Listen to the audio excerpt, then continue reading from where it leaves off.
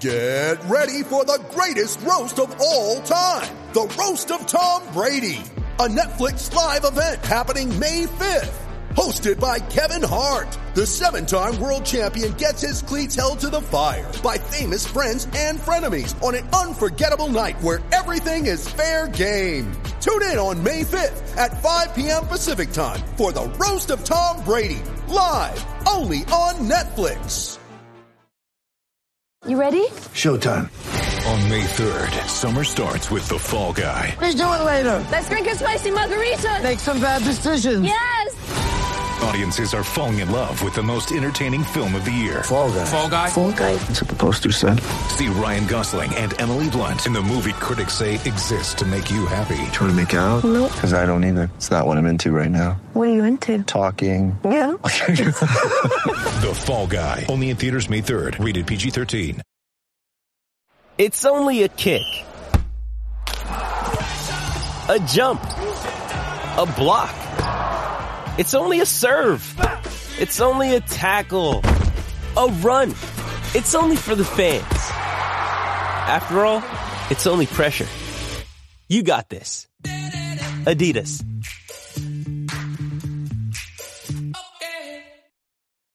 Hello and welcome to another episode of It's 11, It's Heaven for Jamie Vardy. This episode is sponsored by www.untoldcourage.com, a men's fashion clothing brand that gives 12% of its profits back to mental health charities, saving lives one garment at a time. Terres maybe with the arm, but we continue. Here's Yuri Tielemans! It's a stunning goal from Tielemans!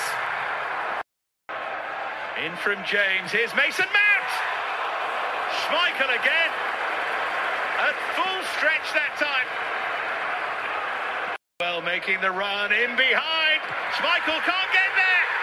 In off Morgan, and Chelsea are level. Chilwell offside, it will not stand. Leicester, the FA Cup winners 2021, it's their day. Welcome to It's 11, It's Heaven for Jamie Vardy, the Leicester City podcast by Leicester City fans for Leicester City fans. We're joined tonight by Steve, who has just returned to Aberdeenshire. Hi, Steve. Hi, Mark. How you doing? I've had worse weekends. How are you? Oh, I'm pretty good. I'm a bit knackered after all the travelling, but boy, was it worth it. What a day. So I still can't quite believe it, to be honest. I've just been watching the end of the game and the celebrations afterwards just to remind me that it was real.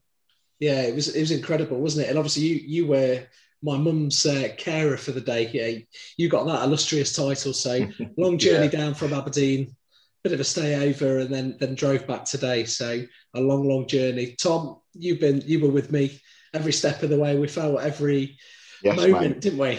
How are you? Absolutely exhausted, but yeah, as Steve said, worth every minute going down there. And wow, amazing day. Wow. You know, it wasn't the best first half, but what a result. And what it means to us all. Amazing.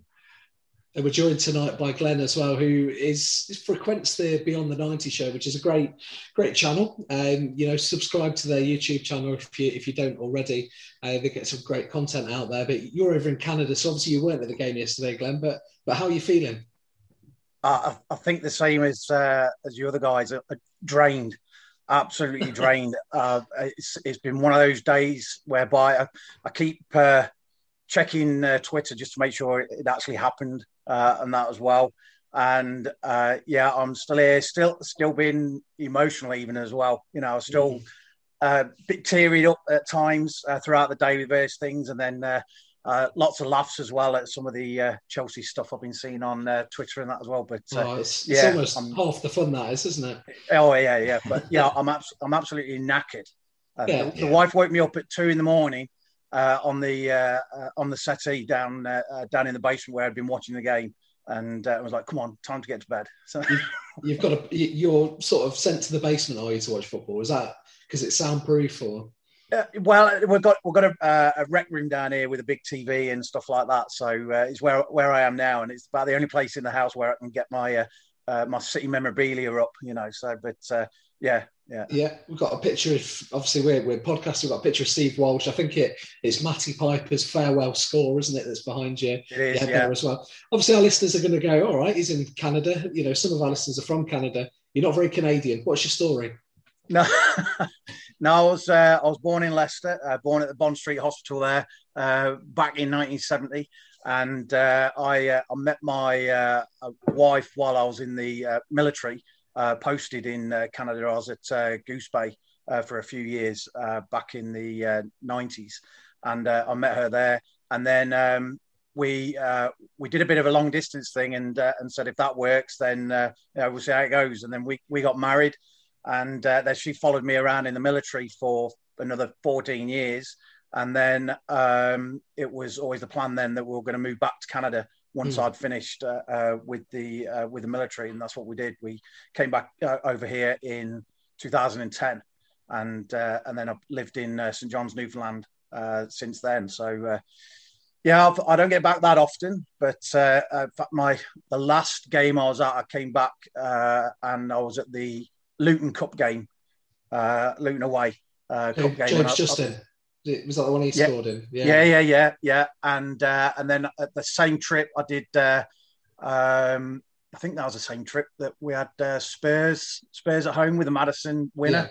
Yeah. And I was at that as well. I was at Old Trafford as well when we lost. I actually flew in the day of the Old Trafford game and missed the first half.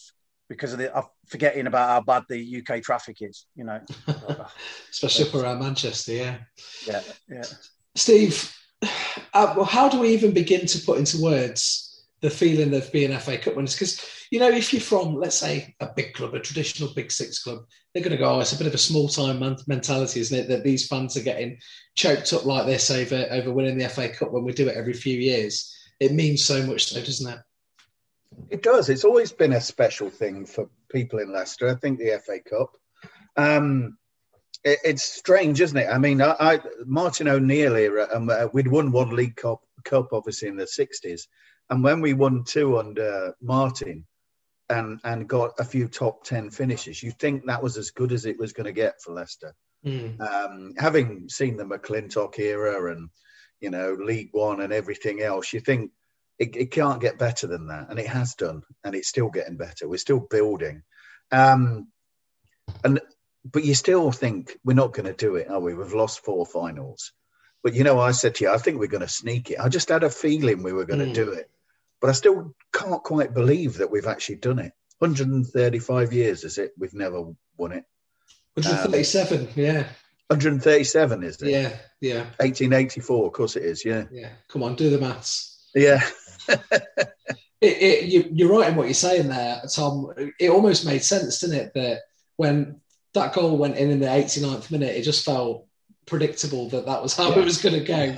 It felt very Leicester City-like. How was your day yesterday? I know we obviously spent a lot of time together, but on reflection, how are you looking back at it already?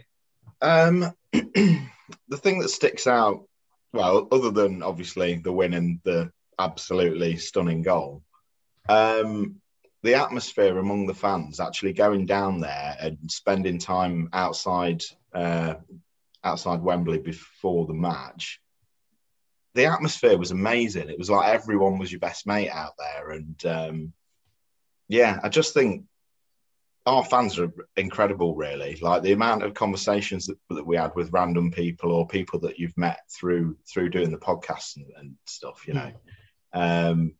Just the atmosphere beforehand was great. Also in the ground, we were in there, you know, chatting to people all around us, you know, after the match when we're sort of collecting the trophy and stuff. But yeah, just incredible. I think like with these trophies that we sort of have a stab at, I usually don't get too invested in them in the early stages. I know, you know, we tend not to get to this point.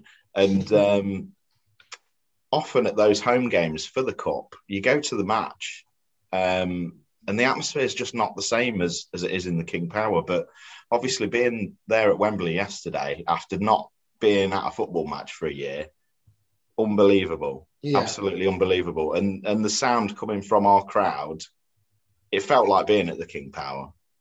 Did it translate on telly yesterday, Glenn? The sound that was coming from, because it was deafening. 6,000 felt like 66,000. Yeah, it was. It seemed like you couldn't hear Chelsea, to be honest, and it seemed as if the fact that some of those extra tickets that were for the the local Brent people and that managed to find their way into the Leicester hands, because it seemed like there was probably 10,000 or more. If you looked at the fact of it should have been evenly split with the crowd. The Leicester fans were noisy, and it really did come across. And then I've been looking back probably a dozen times now. There's a clip going around of Yuri's goal without any commentary on. It's amazing. I've been saying it for so long, the fact that getting the crowd back into the stadiums is so important just for the whole game. And because I've been, you listen to or you watch old clips of whatever, and one of the first things that comes to me is like, oh God, I just missed the sound of the crowd and that. And you could just see like Vardy was just buzzing when he got out there, and he could, we all know that he just takes it from the crowd and that as well. But yeah, it certainly came across on the TV as well. It was awesome. What was your setup over there yesterday? Because I think you're like 3.5 hours behind us, 4 hours behind us. I'm 3.5 hours. Yeah. So you didn't have as long to wait as we did in your day yesterday, because 5 o'clock seemed to take a long, long time to come round. But what did your day look like?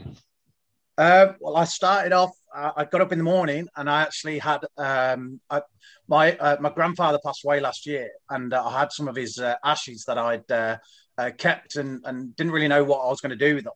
And then eventually, when I picked a spot that's out here that looks across out of the ocean, right across towards Cape Spear and beyond. And Cape Spear is the most eastern point in North America, so it looks right out across towards the UK. And my grandfather was one that got me into going to the football with my mother, and back in the sort of like early mid 70s.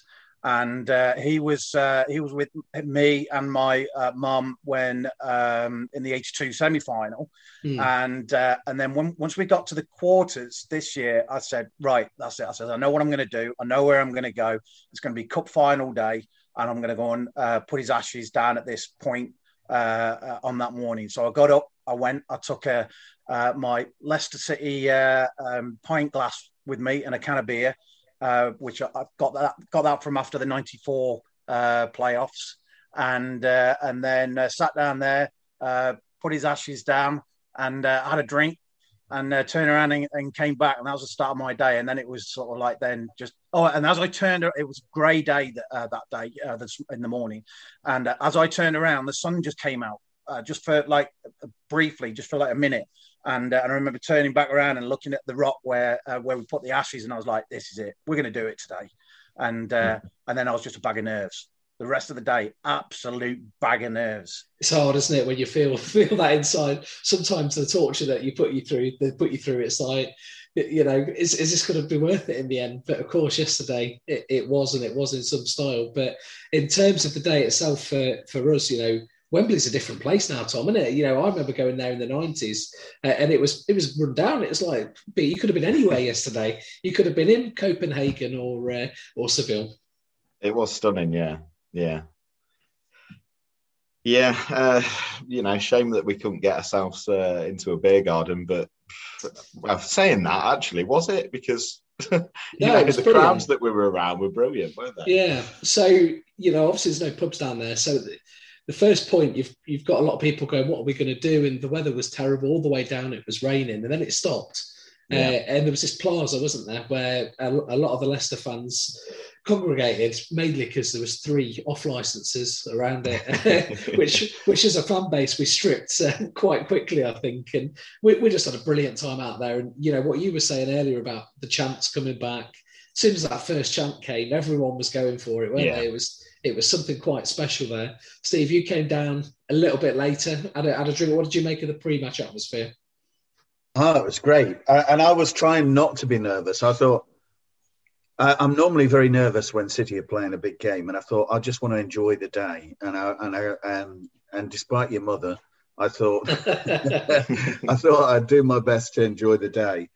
And so I didn't feel that nervous. I was just soaking it all in. It was great, wasn't it? I mean, even Even you started a couple of chants, Mark. So I tried. Yeah, that was the that was the beer talking. That was. No, it was good. It was great. I mean, and as you said, I just didn't recognise the place. It looked completely different, didn't it? Yeah. I didn't even recognise it from the community.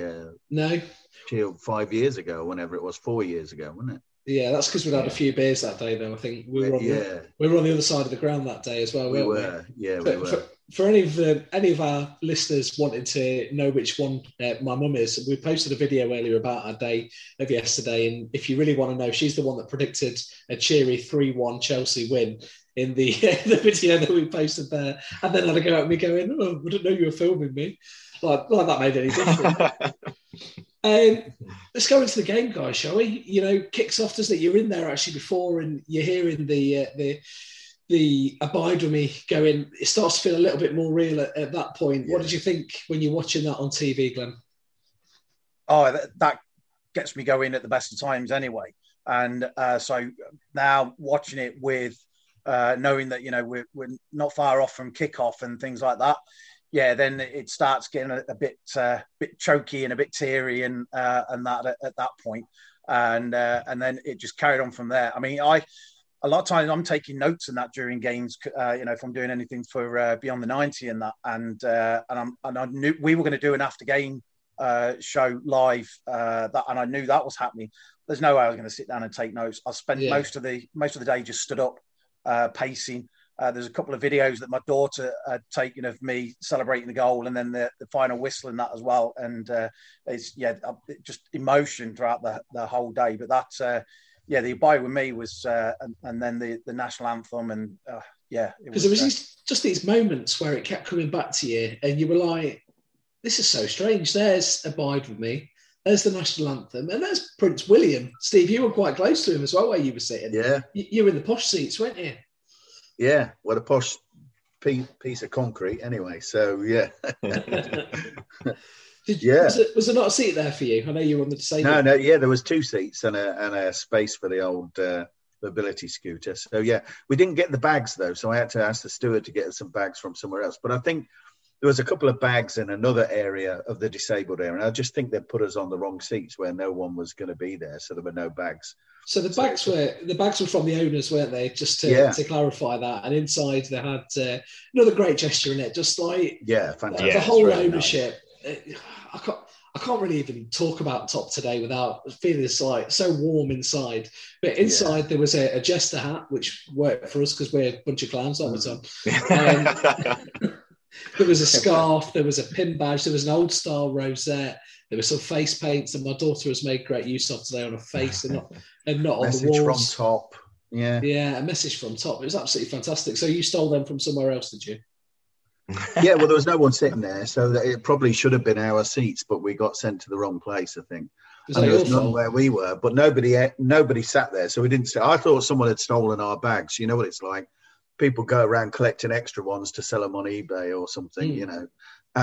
So I thought somebody had done that, but actually I think we were just put in the wrong seats. Yeah. So the stewards got us the 2. No one sat there, so we just had the 2 where no one was sitting. Yeah. And no, it was great, fantastic. All a little bit surreal in many ways, and you know, we could see it in the crowd as well. You know, it just people couldn't quite believe it. Yeah. As the game wore on, even more so. It was a tentative game, wasn't it, Glenn? You know, that first 20 minutes, it felt like we were trying to work each other out, and Chelsea had the initiative to start with. What were you experiencing at that time? Did you think just try and hold on under the 10, work your way into the game?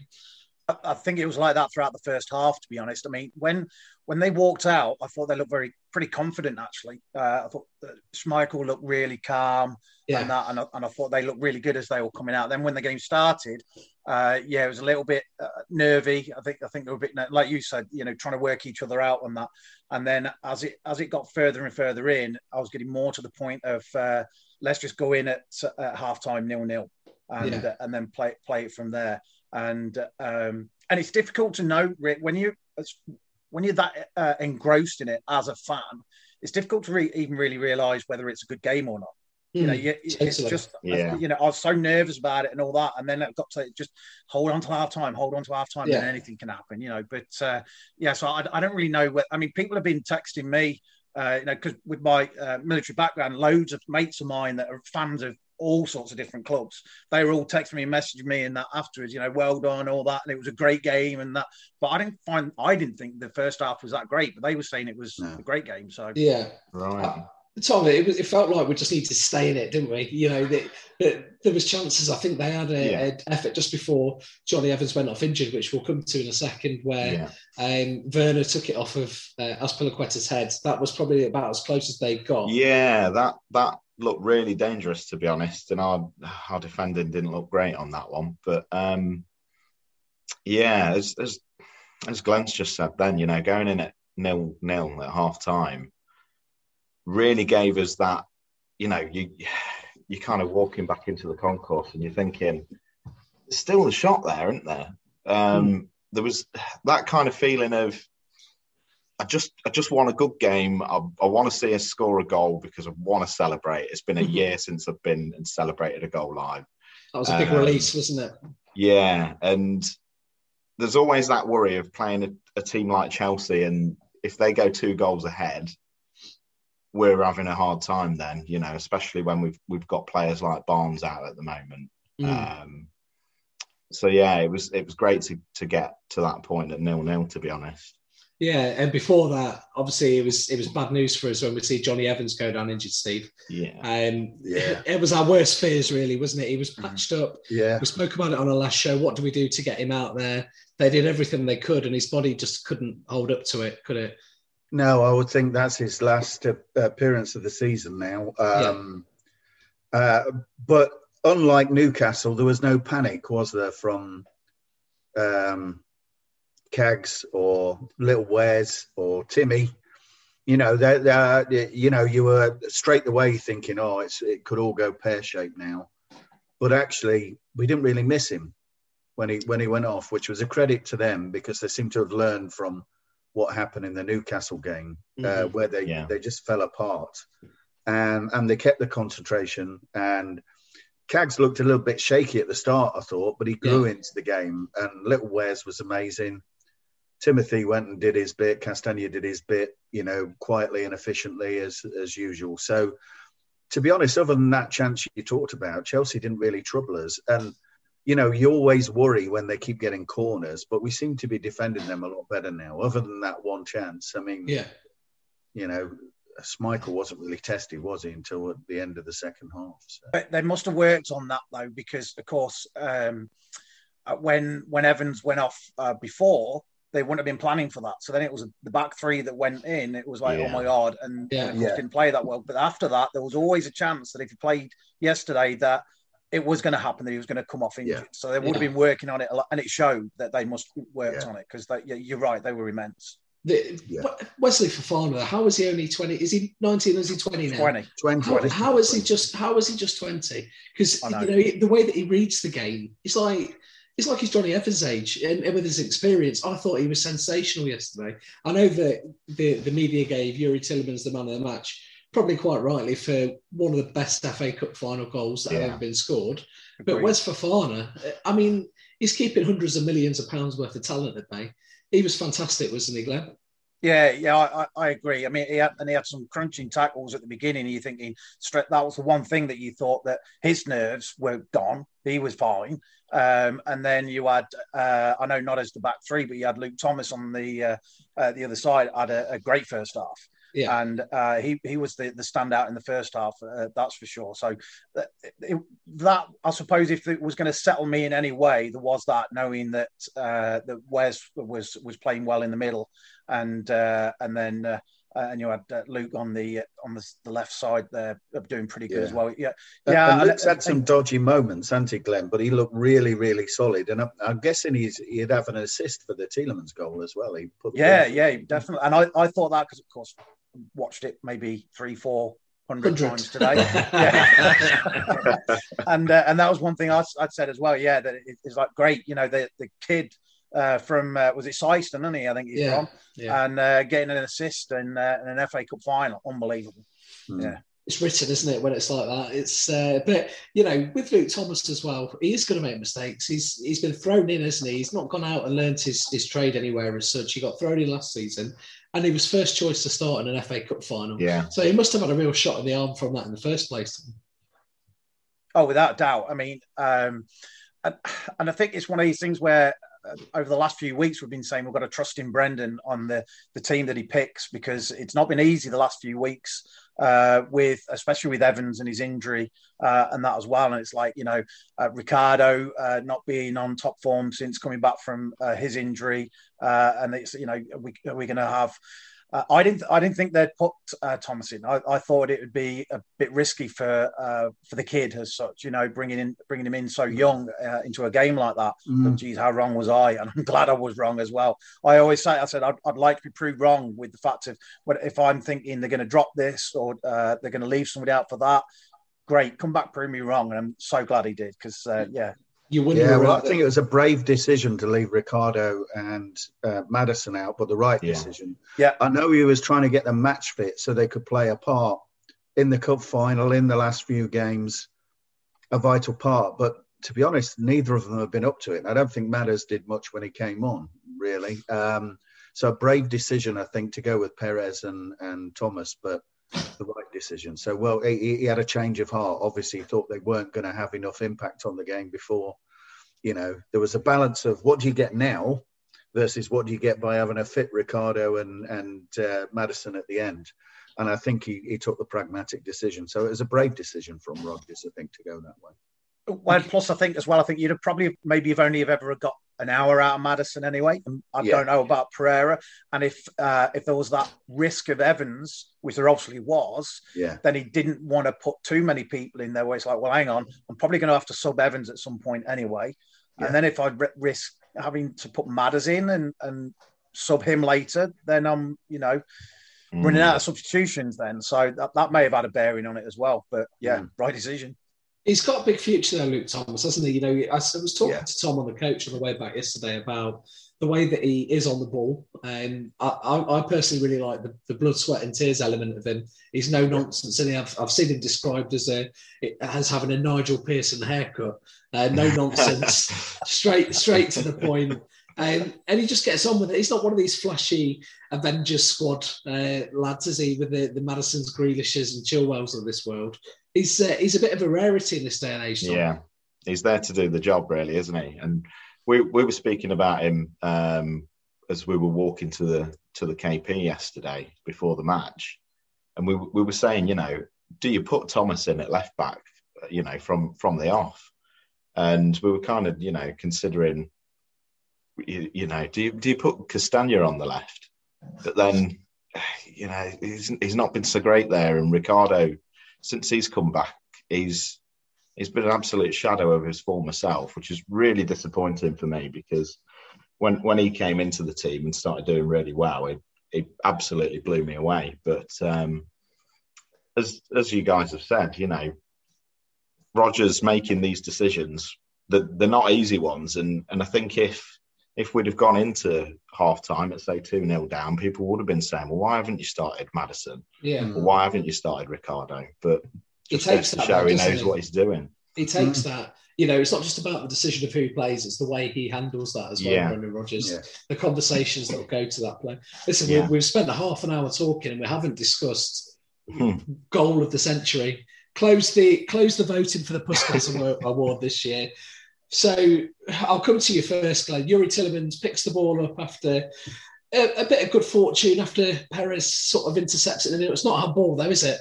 And he strides forward and just describes to me what happens next, because I can barely remember. I mean, at first when I watched it, once he got that ball in the centre, it was like he's going to line up to shoot. I knew he was. There wasn't really that much any other options on, to be honest, and it just opened up for him, and he banged it. And when you listen back to the goal without the commentary, you can actually hear the crowd go shoot just before. There is just that little bit, And to be honest, I don't think there's going to be many keepers who are going to stop that. No. That, to be honest. But I did see an interview, a discussion with some Chelsea fans afterwards, saying that they wish Mendy was in because he's taller. He would have got that. It's like, no, he wouldn't. He wouldn't have got that at all. No chance. But I was celebrating like a lunatic here. Nearly ran through my TV, and but then stopped because I stopped straight away and I saw they were doing the replay, and then I was like, oh my god, it was handball. I was convinced it was handball just from the quick replay that I saw. Yeah. And I'm stood there with my head in my hands and all that, and then nothing came of it, sort of thing. But what I did read afterwards that it wouldn't have mattered because it wasn't a handball from that then led to an immediate goal. That's right. And so it wouldn't have even have been reviewed. Right. And then even for the fact then, even if it was, I think the fact that it hit his knee first, then his hand, then they probably, I don't know if they'd have called it anyway. Yeah. Who cares? It doesn't matter. That's interesting, isn't it? Because in the ground, Steve, I don't know about yourself, but that never even crossed our mind. I don't remember the Chelsea players arguing with the referee. So I'm going to run you through what happened. And Kante put his hand up and stuff like that. They started appealing straight away, and I didn't see that. Yeah. All I could see was him striding forward, and I kept thinking, they're backing off, hit it. And then it was in the back of the net. Yeah. And people have said it was like a Bobby Charlton strike. The ball hardly moved, and it started low and just rose and rose and rose. Yeah, it did, yeah. Top corner, arrow straight. Yeah. And it was even, it was almost like he passed it in, but like a rocket. It was like a Bobby Charlton old shot, you know. Yeah. It was unbelievable. I couldn't believe it when it hit the back of the net, you know. I thought, he's going in. And then it hit the back of the net, and it was like, oh, it's unbelievable. I'm glad you said, Mark, that you didn't take VAR into consideration, and because you just celebrated it as normal and went absolutely nuts. Yeah. So I suppose it spoilt it a little bit for me, whereas I had that 3-4 seconds of absolute elation to then be like, oh my god, no, it's going to be taken away. The flip side of that, yeah. The flip side of that is that when we thought we'd conceded the equaliser, we had no idea that that was up for But until it said VAR check on the screen, I had no idea. Yeah, no. We'll come back to that. But my recollection, Tom, in our end where we were, was that I remember saying, hit it. And then saying, he has. And then all of a sudden, the ball's hit the net and there's arms everywhere. And I need to really go on record and apologise to the lady that was sat next to us in row 42, because she was a lovely lady. She was, keeping a social distance and, behaving herself. And I just went wild. I sunk to my knees when the ball hit the floor and then picked her up and spun around. And then really quickly realised that maybe she wasn't all that comfortable with that. And she later told me she hasn't had a hug from anyone in over a year. So if you're listening, and I told the name of the podcast, I really do apologise for that. But, everyone was going mad, weren't they, Tom? Everyone was hugging everyone. And how can you maintain social distance at that point? Well, it had to go out the window, really, didn't it? But I mean, you and I, we spoke about this, and you said as soon as he's hit that, it's going in. Yeah. As soon as he hit it, for me, I knew he was going to hit it. Like all the space was there, and it just seemed right to do it. But I thought it was going over and wide as soon as he hit that, and then you just see the net just absolutely bulge back. I've never known anything like it. Like. Our crowd was unbelievable. I was running up and down the aisle. Yeah. I had no one to hug, Tom, because Barbara decided to go to the toilet. No she said way. Before she left, she said, there'll probably be a goal while I've gone. I think we had 3 corners. And after we didn't score from the corners, I think, she's probably going to be wrong. And then Yuri put one in. And she came out about 2 minutes after that. No! The steward told me. Dennis Pratt missed it as well. Have you seen that clip? Yeah, Dennis Pratt missed it as well, didn't he, Glenn? Are you trying to say that my mum and Dennis Pratt were meeting up? And you said that, not me. If you knew my mum, you'd know there's a chance. But yeah, at that point, we're in front, and it just felt like there was too long in the game left, didn't it? There was a lot of time to wait. Yeah, about 7 hours it felt like. Yeah. It went really slowly. You know, we've got, again, a young guy sat behind us who's probably about 20 with his dad, and we've both got our hands on our heads like that's not believing what's going on. And then I think the first chance that Chelsea had was a Ben Chilwell header, Steve, that Kasper Schmeichel, it was a great save that was, wasn't it? Yeah, I couldn't see who headed it from where I was. It looked like a really good save, not like the second save to me, but it looks better on the TV on the replays, I think, because it seemed like he should have saved that. But when I watched it back on the TV, I think it was harder save than I thought it was live in the ground, to be honest. Yeah. It was just sneaking in, wasn't it? Yeah, just sneaking in. I mean, he just basically tipped it onto the post, didn't he, really? Yeah. Something I meant to ask there about the goal, Glenn. I'm going to go back to it just for a second. You talk about iconic FA Cup final goals. Can you think of any better than Tielemans? I was trying to think of that yesterday, actually, and I thought it might have been just me with my blue or maroon tinted glasses, but I couldn't think of anything, and not a better one like that. And I think the whole emotion around it. I think some of the stuff too. I think a lot of people wanted us to win because of the Chelsea's involvement with the Super League and things like this. And so, I mean, people, like I say, people were texting me from all over the place saying, you know, that's one of the best, if not the best FA Cup goal that they'd seen. So, I mean, I had that in my own mind anyway. And then to hear that from some of my mates from all over the place and fans of all sorts of different teams, you know, I won't say it cements it, but it's got to be up there. It's got to be, isn't it? Even FA Cup goals, without even going to the final, you think of Ronnie Radford's, maybe Hereford. Was it Hereford v Newcastle all those years ago? Yeah. There's not many better than that hit. You know, Yuri Tielemans, we all know that I've defended him to the hilt on this show. We know that we've got an Aston Villa fan that is playing fishing, and he can't be that far off. Barry knows about football. He knows about good players, bad players. He can't be that wrong about Tielemans, can he? He's making it up, Steve. I don't know. I don't know if he's just... I mean, I guess Yuri's probably had half a dozen poor games for us this year. And I don't know if that's just the games that Barry's watched. And therefore he thinks that when he has the good one, that's unusual, when we know that's normal for Yuri. Yeah. And he deservedly got man of the match, didn't he? I mean, somebody said even if he hadn't scored, he would have got man of the match. He was controlling the midfield, wasn't he? Absolutely, yeah. And him and Wilf together, just when they're both playing half decent, they're probably the best pairing there, with Wilf mopping everything up, intercepting, tackling, and Tielemans giving the running and the creativity and the calmness. I think when they're on song, nobody's going to touch us. Is he a future Leicester City captain, Tom? Yuri Tielemans? Yeah, I think so. I mean, who else would come in, do you think, of a current squad? Well, it's leadership qualities, isn't it? So Kasper Schmeichel, I don't care what anyone says about goalkeepers being captains. I think he's a fantastic example of a Leicester through and through, really. Yeah, he is. Yeah. And it's about what he sets off the pitch as well. What do you think, Glenn? Do you think Yuri Tielemans could be Leicester captain one day?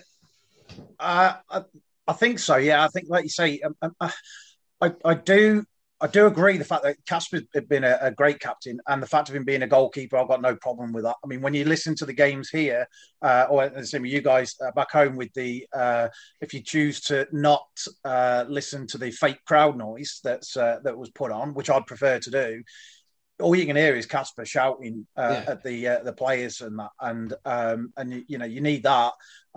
Him being with Yuri being in the centre of the park, probably more ideal.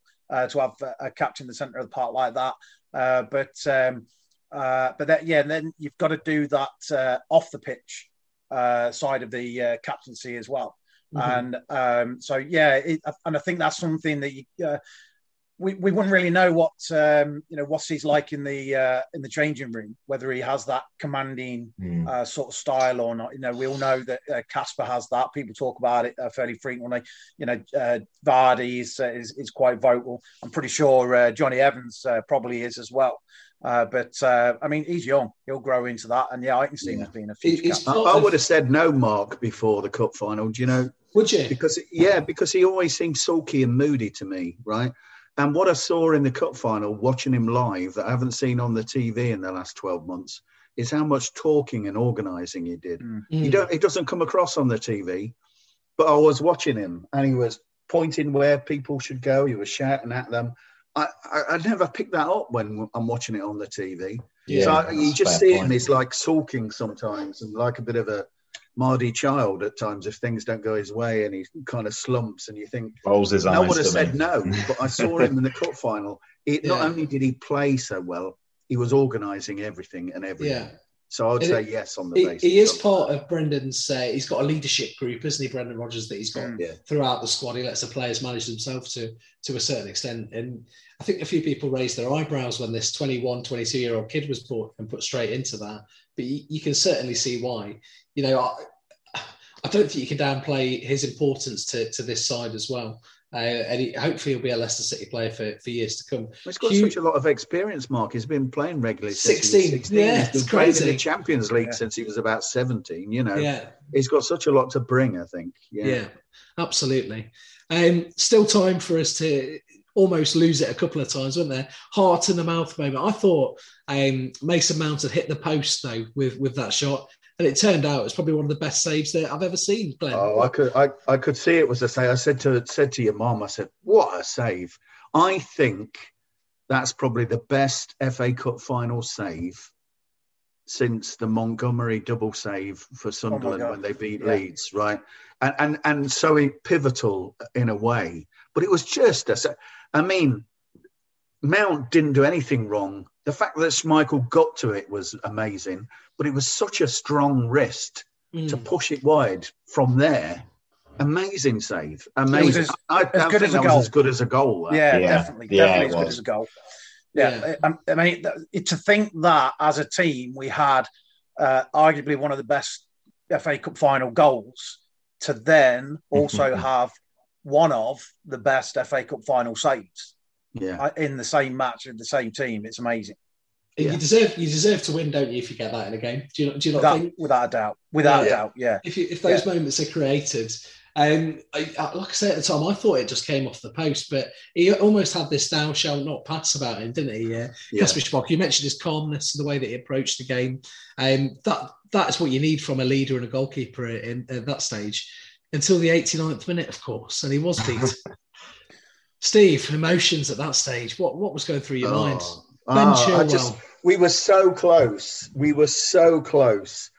And just like our goal, I actually did think, where the fuck is VAR when you need it, right? But I didn't see any reason for it. There was from watching it live, you can't, there was nothing that you could see that there was a reason for it.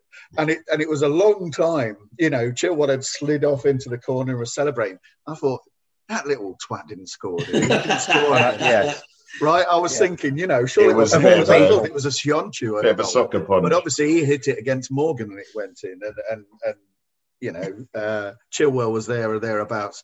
I thought, I can't believe it. We were so close. And now the momentum's going to be with them in extra time. That's what I was thinking. I did think, where the hell is VAR when you need it? And the headline was disappearing. That headline was disappearing and being rewritten with Chilwell's name. I was like, no. Yeah. My daughter sat next to me and she was on the phone. And the thing is, I was a little bit behind because what I'd done was I'd synced up Radio Leicester's commentary to the TV. So I was doing pausing this and all that sort of thing. So I was a little bit behind in that. And my daughter sat here on the phone and I saw her as the attack was coming forward. She looked at her phone and went, oh, no, and showed my wife. And I'm like, you're kidding me. And then I got angry with her because I don't want any of these spoilers and all that. And then, of course, it comes in and there's the goal. And I was like, I don't want to hear anything else I said to her. So that meant that she didn't tell me that VAR was coming into it as well. That's your fault. So she kept her mouth shut then. But seeing him sliding towards the camera and all that, and he's like, no, I don't want this rewritten like this. What did you make to his comments then pre-match, Glenn? Because, there's not been a load of good feeling towards him as such. I think he's just one of these characters that some of the Leicester fans have just enjoyed to sort of get on his back since he's left. But he was a bit out of order when with all of his, that I've never ever wanted to win a match more than I have against these on Saturday. Well, I think you go one of either way. You can go the Kante route or the Chilwell route. You're either going to be, right, that's it, I just want to beat that team no matter what, or you get like the Kante who, when he left, he was then there at the Champions League quarter-final game supporting Leicester and that. And then you won't find that many fans would be slating Kante. However, they're always after Chilwell. And I saw something online earlier on that was quite funny, where a Chelsea fan was saying, I can't believe our Leicester fans are doing this and booing them and all that, and it's just wrong. And somebody, a Leicester fan underneath, put, to be fair, we were booing him when he was playing for us as well.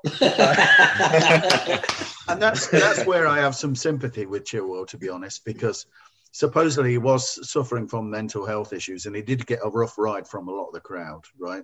He wasn't playing great either, but he still was playing for England. He still had potential, and he did get a rough ride. So, and Kante never has, obviously. And he, unlike Mahrez or whatever, and Mahrez stayed with us for longer. I know he blotted his copybook with the way he left, but Kante was off in a shot, wasn't he? He got his trophy and he was gone. And everyone's, always treated him as a legend. And, so I think there's a bit of hypocrisy, mixed standards and that kind of stuff, I think our fans created that Chilwell response. Yeah. And saying, if we weren't the way that we had been with him, it would be completely different. And of course, then, all it meant then was that we just wanted it even more. It wouldn't surprise me if that was shown to the Leicester players as well and said, here, let's get out there. Use that. It's the old adage of, pin it up in the dressing room. You can't do that with a video, but you know what I mean. Do you think they underestimated us then? Or he personally underestimated us that might be able to fire us up even more, Steve, yesterday?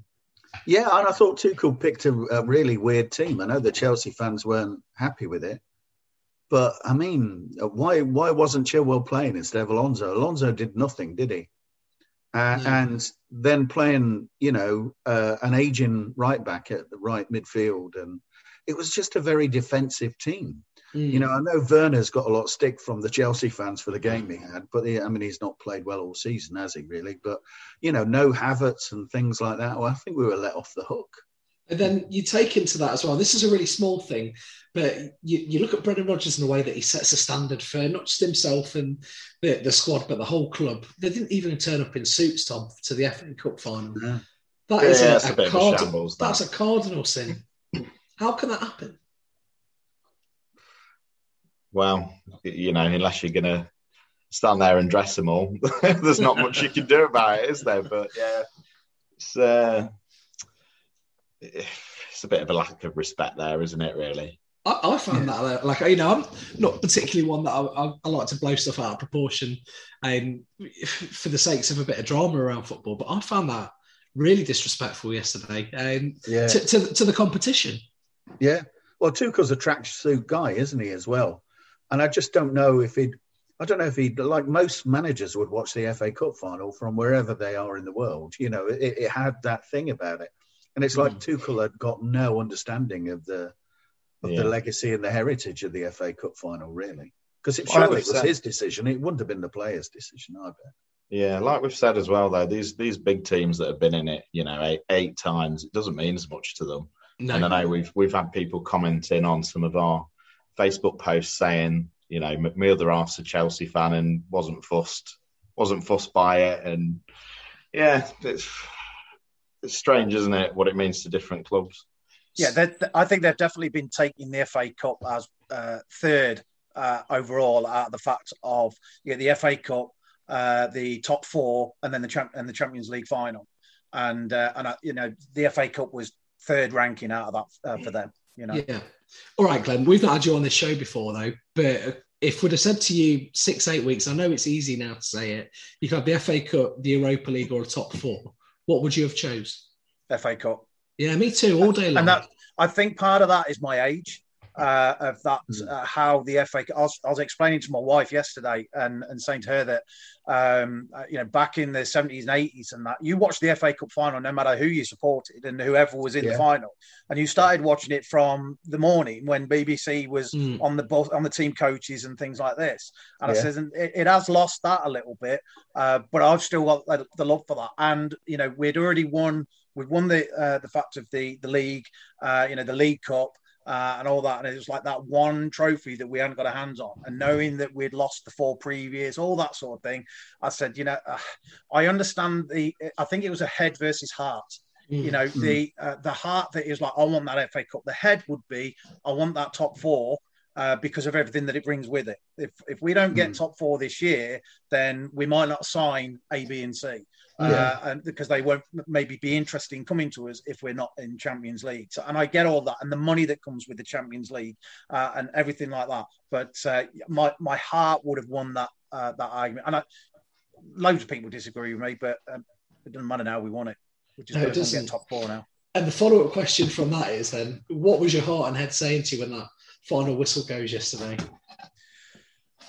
Again, my daughter took the video of that, and I was there trying to head and kick every last ball away from our goal.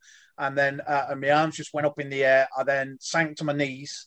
And I've got to be honest, I burst into tears. Yeah. And it was that emotional release of that, my God, we've finally done it. And I kept saying, I can't believe it. I can't believe it. We've actually won the FA Cup.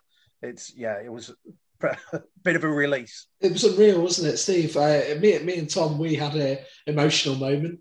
That sounds not great, but we were both emotional, weren't we? Where we were. Steve, what was it like over where you are? How did you feel?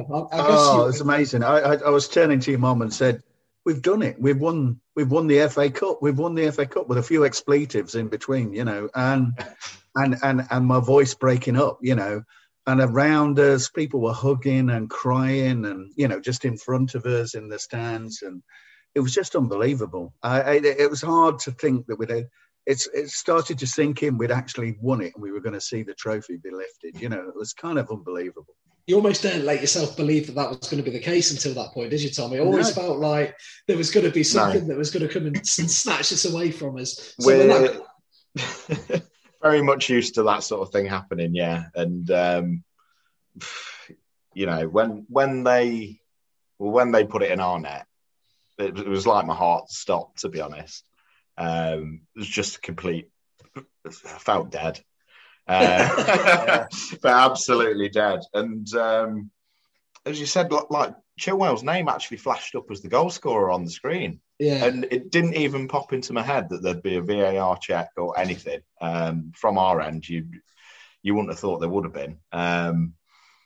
But yeah, we then celebrated that being disallowed as if it was another goal, didn't we? It's like the whole crowd, we're all swinging our scarves around and all sorts, All the staff were cheering for us. I think they were all Tottenham or Arsenal fans or something. They hated Chelsea. All the staff at the ground were cheering for Leicester. Apparently, there was some Chelsea fans in there yesterday, but I don't think I heard any. I'm not sure where they were. Yeah, I don't know.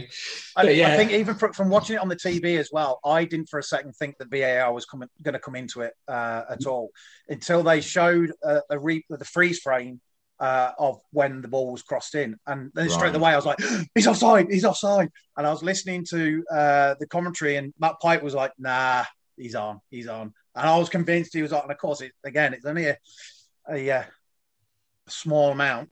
They had some iconic commentary again yesterday. Those guys, when Tielemans scored the goal, they're just screaming, aren't they? Really good value again. But the celebrations kick in at that point, and we're getting ready to see the guys lift the trophy. It was just mad celebrations inside the ground. What was it like for you? What was the rest of your day looking like in Canada at that point? Did you write it off and think, right, time to get celebrating? Yeah, well, you see, because I knew I was going to be going live on YouTube straight after, I wasn't going to be drinking too much during the day. But to be honest, I had more than what I usually would when I knew I was going live. Like I said, I fell to my knees, the tears and all this. And I spoke to Alex and said, when are you going to do the live show? I said, don't do it until after the trophy lift, for Christ's sake, And he said, no. I said, it'll be after that. So I was okay. And then, and to be honest, I joined in on the live feed late. I was they'd already 15 minutes in by the time I got to it, because I was just sat here. I went upstairs. I got a bottle of port that my sister gave me for my 50th birthday last year. And I said I was going to say, 50th was obviously a big deal, but I said I was going to save it for an occasion. That came out. Yeah. And I popped that, and I know my kids have never seen me drunk before, because usually it's a nighttime thing. They're in bed and all this sort of stuff, And but yesterday they did, and today my eldest, she was at football practice earlier on, and she was telling her coach that he says Dad was celebrating. What happened was he got a bottle of port, he drank that, and then he fell asleep on the settee. So that's the rest of my day. They've allowed your daughter to come back to you, though, have they? They're what, sorry? They've allowed her to come back to your house. Yeah. That's all right. Yeah, that's it. Yeah, they've not taken her away now or anything. I didn't know if there was a Canadian Esther Ransom that was going to turn up. Okay. Steve, you took some whiskey back with you last night, you to the hotel? Yeah, well, of course, we spent about an hour in the car park when your mum saying, "Why aren't we moving? Why aren't we moving?" And then we passed about 6 Paul Winton buses on the way, so we wondered which one you might be on. And yeah, dropped your mum off with Jim's. We had a bit of a chat there, and I went back to the hotel. All the TV was kind of finished, but there was something on iPlayer, the highlights. So I cracked open my 15-year-old Bowmore and had a few of those in a coffee cup, because there's no glasses anymore. There was no bar open, no restaurant open in the hotel. So emptied all the coffee and milk out my coffee cup, all the sachets and everything, and started glugging a load of Bowmore while I watched the actual highlights, and then started answering all the messages. I got so many messages from different people. I've been working in Ireland. I got quite a few from people who've been working in Ireland saying congratulations. A couple of mates, Chelsea fans, and they sent their congratulations, said best team won and everything else. So I was up till after 3:00, I think, just drinking whiskey and watching stuff and watching whatever clips I could find, and then answering posts and mails and texts and whatever. Yeah, it's great. It's wonderful to see Casper and Wes lift the trophy, wasn't it? And parade that around the stadium. Felt unreal that Prince William was there handing that out, and it was like 2016 all over again. Someone asked me the other day, yesterday, because I said, apart from my wedding day and the day my kids were born, that was probably the best day of my life. And they said, "Oh, what about when you won the league?" But you've got to understand, when we won the league, we weren't playing. So it's a different experience, wasn't it? Yeah, it was so special yesterday. And to get given the FA Cup by a Villa fan made it extra special, didn't it? We'll have to thank Baz for that. Shall we just let them know that that's as close as they've been to it for 50-odd years? I was looking at their honours list earlier. Jeez, they've not won anything for a while, have they now? And we're one of 7 clubs to have won the Premier League title, the FA Cup and the League Cup. Yeah. I'm sure it's more than that if you go back before Premier League. It was 6, yeah. Premier League. Yeah. But it was 6, now it's 7. Blackburn are on there as well. They got missed off. Tottenham aren't there? No. Oh, okay. No, Tottenham aren't they? Of course Tottenham aren't there. They're only a big club if you go back 60 years when it comes to trophy lists. So is that list any shorter if you add the Charity Shield to that as well? Oh. No, well, we'd be back there, won't we now? Yeah. Man City. Yeah. That'll be an interesting one in August, won't it? Yeah, just to cap our day off. Yeah, I think there's a myth that the journeys back seem shorter if you win. We didn't feel like it last night, did it, Tom? I think we sat in the coach park for about an hour and a half, and we eventually got back up the M1, headed on to Leicester. We're on Saffron Lane, and I'm checking Uber, and I'm thinking, I said to Tom, look, it says we're going to have to wait half an hour for an Uber. Shall I just order one now? So we order it, and then it comes up, like, it's going to be there in 4 minutes. And then we're stuck in deadlock traffic on the Elston Road. And I'm there going, he's arrived. And he could say, I sent him a message, I had nothing back. So I rang him, and this guy was furious when he just put the phone down on me. He's like, I ain't waiting. Absolute shambles, yeah. So we had to order another Uber. And what did he say? I've been sat there for 8 minutes. I'm not waiting another 5. See you later. Yeah. Absolute nightmare. So we didn't get back until probably about 12:30ish to your house last night. But we had a drink to toast the lads there as well, didn't we? We had a little bit more as well, yeah. Yeah. You know, this show is all about the FA Cup. Does it, now we've won that, are you as concerned about getting the top 4, Tom? Am I concerned about it? Are you as concerned? Are you as bothered about it? Well, it's a funny one because, you know, weeks and weeks and weeks ago on the show, you have often asked the question, would you take the FA Cup or top 4? And I was constantly saying, I take top 4. But then the closer we've come to the final match, and you're thinking, God, this actually might be our chance. And, you know, we don't get many chances like that, do we, to get some silverware in the cupboard? So, yeah, so my opinion of it's changed a little bit, but I think we'll still get top 4. Yeah, me too. I think that's really going to spur us on now. And yeah, Spurs at home, last game of the season. I think that's a 3-pointer, especially with the crowd there. Just to go back to that point you made earlier, Glenn, about the difference between being in the top 4 and not might be the players that we can attract, because we've shown we can compete for silverware now as well. That's going to allow us to attract players as well, isn't it? I was thinking that earlier today, actually. As the fact, what if I think it was just after the Liverpool result earlier on, and I was like, oh, what if we didn't make it? You know, I'm usually an optimistic person, apart from when it comes to Leicester City.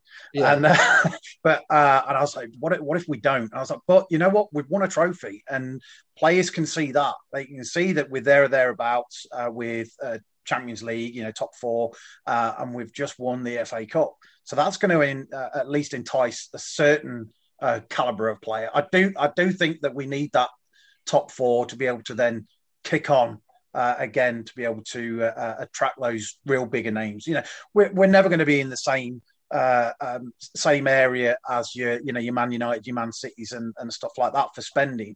But it's certainly going to help us, you know, being in that Champions League position. So I can see us. I don't want it to go down to the last day against Spurs, because I've been tweeting so much stuff about them being Spursy and stuff like that. I really do not want that to come back and bite me in the ass. Yeah. I really don't mind if the fact that it's if it's done in the way that Liverpool screw up, so we get it that way. But it's going to be difficult on Tuesday against Chelsea again. You know, when they want that, you know, they need that top 4 because they're top, you know, being a top 6 club, one of the big 6, sorry, and I think they're going to, like the wounded animal thing, I think they're going to be coming out all guns blazing on Tuesday, and it's going to be a difficult one. I'd take a point now. Yeah, that's for sure. Of course, if we win, it's all over, isn't it, Steve? For top 4. Yeah, and then Chelsea will probably need to win the Champions League to get into the Champions League at that point. But we could do it. I think it's going to be tough. I mean, Chelsea are going to want momentum going into the Champions League final as well. They're not going to want to go into the Champions League final having lost a few games. So it'll be a very tough game. But there's some resilience, there's some determination in the squad, and I think we could probably do it. Yeah. And like Glenn, I would take a draw, but a win would be fantastic because, you know, no one wants to go into the last game needing a result, especially after last year, you know. Steve, if you could, just before we finish off, if you could give a message to Brendan Rodgers about what yesterday means to you, what would you say to him? I would say you've made a kid's dream come true, a dream that and I'm sure many kids' dreams come true. A dream I thought it would just be a dream. I didn't think it would be a reality. That's why I keep having to check. I just want to go back and watch it again after this podcast. More than winning the league or anything else, the FA Cup, like Glenn, I'm even older than Glenn, it's such a special thing in English football. The special competition. It was a special thing in world football, wasn't it? Everyone around the world watched the FA Cup final. So for me, that was the one. Even bigger than the league, and to be there as well was just awesome. So, thank you, because you've made dreams come true. I've got to apologise there, Glenn, for the intonation of "I'm even older than Glenn." He's our guest, Steve. You can't go saying things like that. Tom, just before we leave for you, what's your score prediction for Leicester versus Chelsea? Are we going to do them over on Tuesday? God, are we doing this? I'm only going to put you on the spot with it. Oh wow! You know what? I've not even had time to think about this. Not at all. Like after yesterday, my brain was completely fried. Are we going to win? Then? I'll leave it simply for you. Are we going to win? Yeah. I think with them being fired up and wanting to go for it, it might actually give us a greater chance of winning. Yeah, absolutely. And Glenn, final word to you this evening. Leicester fan for all these years, you've seen them win the League One title, the Championship, the FA Cup, the League Cup and the Premier League. What else can they give you in your lifetime now? Is that it? Or can we be even greedier and expect a European title maybe? Wow, everybody would love that. I think, like you say, like Steve said about the fact of that, from a kid, the FA Cup was the one that you really wanted. It was that dream sort of thing. And I did say before yesterday's game, I said, all I want is for Leicester City to make me cry. And they did that to me yesterday. I think even, Champions League and the money and all that sort of thing, I can't see it. But then again, I could never see us winning the league either. And look how that happened. So I don't think we'll ever be at that level with the amount of money that it takes to be able to get to that next step. But I'm completely happy with where we are now. Like you say, seeing us do League One, Championship, League Cup, FA Cup, and the league. Yeah, it's amazing. What a football club, eh? Yeah. And when you see that photo of Top hugging the cup, he's hugging it for his dad. He's saying, "We've done this for your dad." Yeah. It was, and that's it. We've got that over any other club. Are totally the best owners ever. Yeah. Absolutely. Yeah. And we've not. I need to apologise. The time's gone so fast. We've not even mentioned them, and we absolutely should have done, really, because they've been the people that have led us to this. I remember I was at work in 2013, maybe 2014, just as we were getting promoted, 2013, and there was an article of Kuhn Vishai saying, "Look, we're going to get into the top 5, and it's going to take us 5 years. It's going to cost me 150 million quid," and everyone laughed. They're not laughing now, are they, gents? Oh, it's amazing. Yeah, it's like I said, I mean, who else would have taken the owner onto the pitch like they did yesterday and bring him over and say, "There you go, Top, you need to raise that cup up as well." Of course, he stood there with the cup and he raised it up and then pointed to the sky as well. Yeah. And then the picture of him hugging it, that's, you're going about iconic moments. Yeah. For me, that's going to be one of them as well. Yeah, just absolutely. as much as the goal and the save and all that. Yeah. You know what? Why are we everyone's favourite second club right now? It's not to do with being Leicester. It's because of Kuhn Vishai and Kuhn Top. Right? Yeah, absolutely. And the whole European Super League thing and them showing the way about how to connect a football club back to the fans, back to the community and everything else. And 100%. For it to be a true family. Yeah. Everyone's really jealous of what they've done, and they've done it. Yeah. Do you always remember, Tom, at when we won the league at the Everton game, there was a fella walking around with a banner that said, "A trophy earned, not bought." Yeah, that's kind of stuck with us, hasn't it? And it's so true. Never truer, is it? Never truer. No. And as we've said, I've been having Forest fans comment on photos from the last day, just saying, really glad that you guys have done this. And who'd have thought that, eh? Yeah, especially from our part of Leicestershire. Yeah. Listen, guys, I think that's about all we've got time for this evening. Glenn, I'd like to thank you so much for coming to join us. hopefully I'll see you again soon on Beyond the 90 on one of the shows on there. I hope you've enjoyed coming on and speaking to us on hopefully what's going to be one of our more momentous shows. Thanks for having me on. It's been great. Yeah. I'll gladly see you around the circuit anytime. Yeah, smash him. And next time you get over to a game, of course, you need to hit us up for a beer. Without a doubt. No problem. Nice one. Yeah, Tom, Steve, we are the FA Cup champions of 2021. That's amazing. Just hearing it. And that's never going to be taken away from us. So from everyone, it's 11, it's heaven for Jamie Vardy. Have a fantastic week. Thank you and goodbye.